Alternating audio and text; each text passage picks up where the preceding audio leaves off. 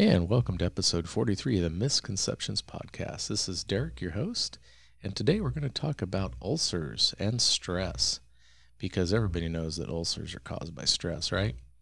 Well, it turns out that there are two types of ulcers. You've got the peptic. It's caused when you get the digestive juices wear away the lining of the digestive system. That sounds like it would hurt.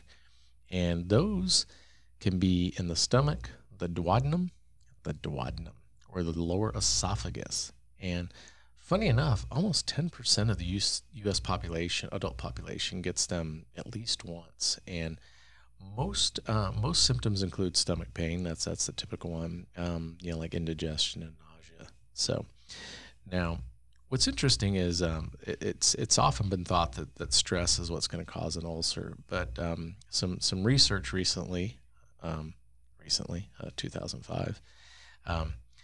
And they did this guy Barry Marshall and J. Robin Warren did some research, because they're nerds, and they won a Nobel Prize for this Peace Prize. They won the Nobel Prize in Physiology for this in 2005. So it turns out that there's a bacteria, an infection called the I can't say it. We're just going to call it H. pylori.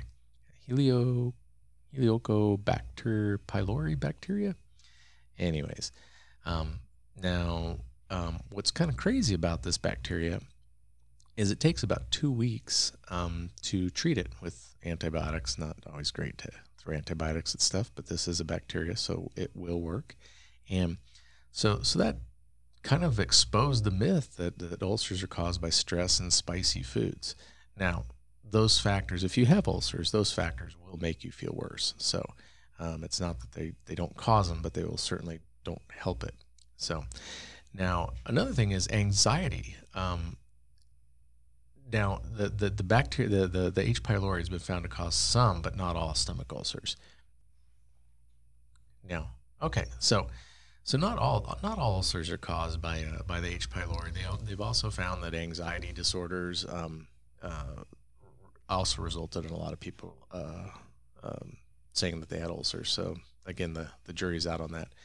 Now, the treatments, there's a couple of treatments. You can have a PPI, which is a proton pump inhibitor, and antibiotics. Now, the PPIs basically stop the stomach from producing acid. So, that's not really a good thing, but I guess if you're in pain, it would be.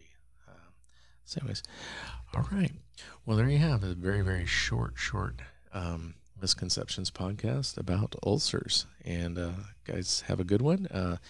The Common Misconceptions podcast is recorded and produced in the Great Desert Southwest in Studio S.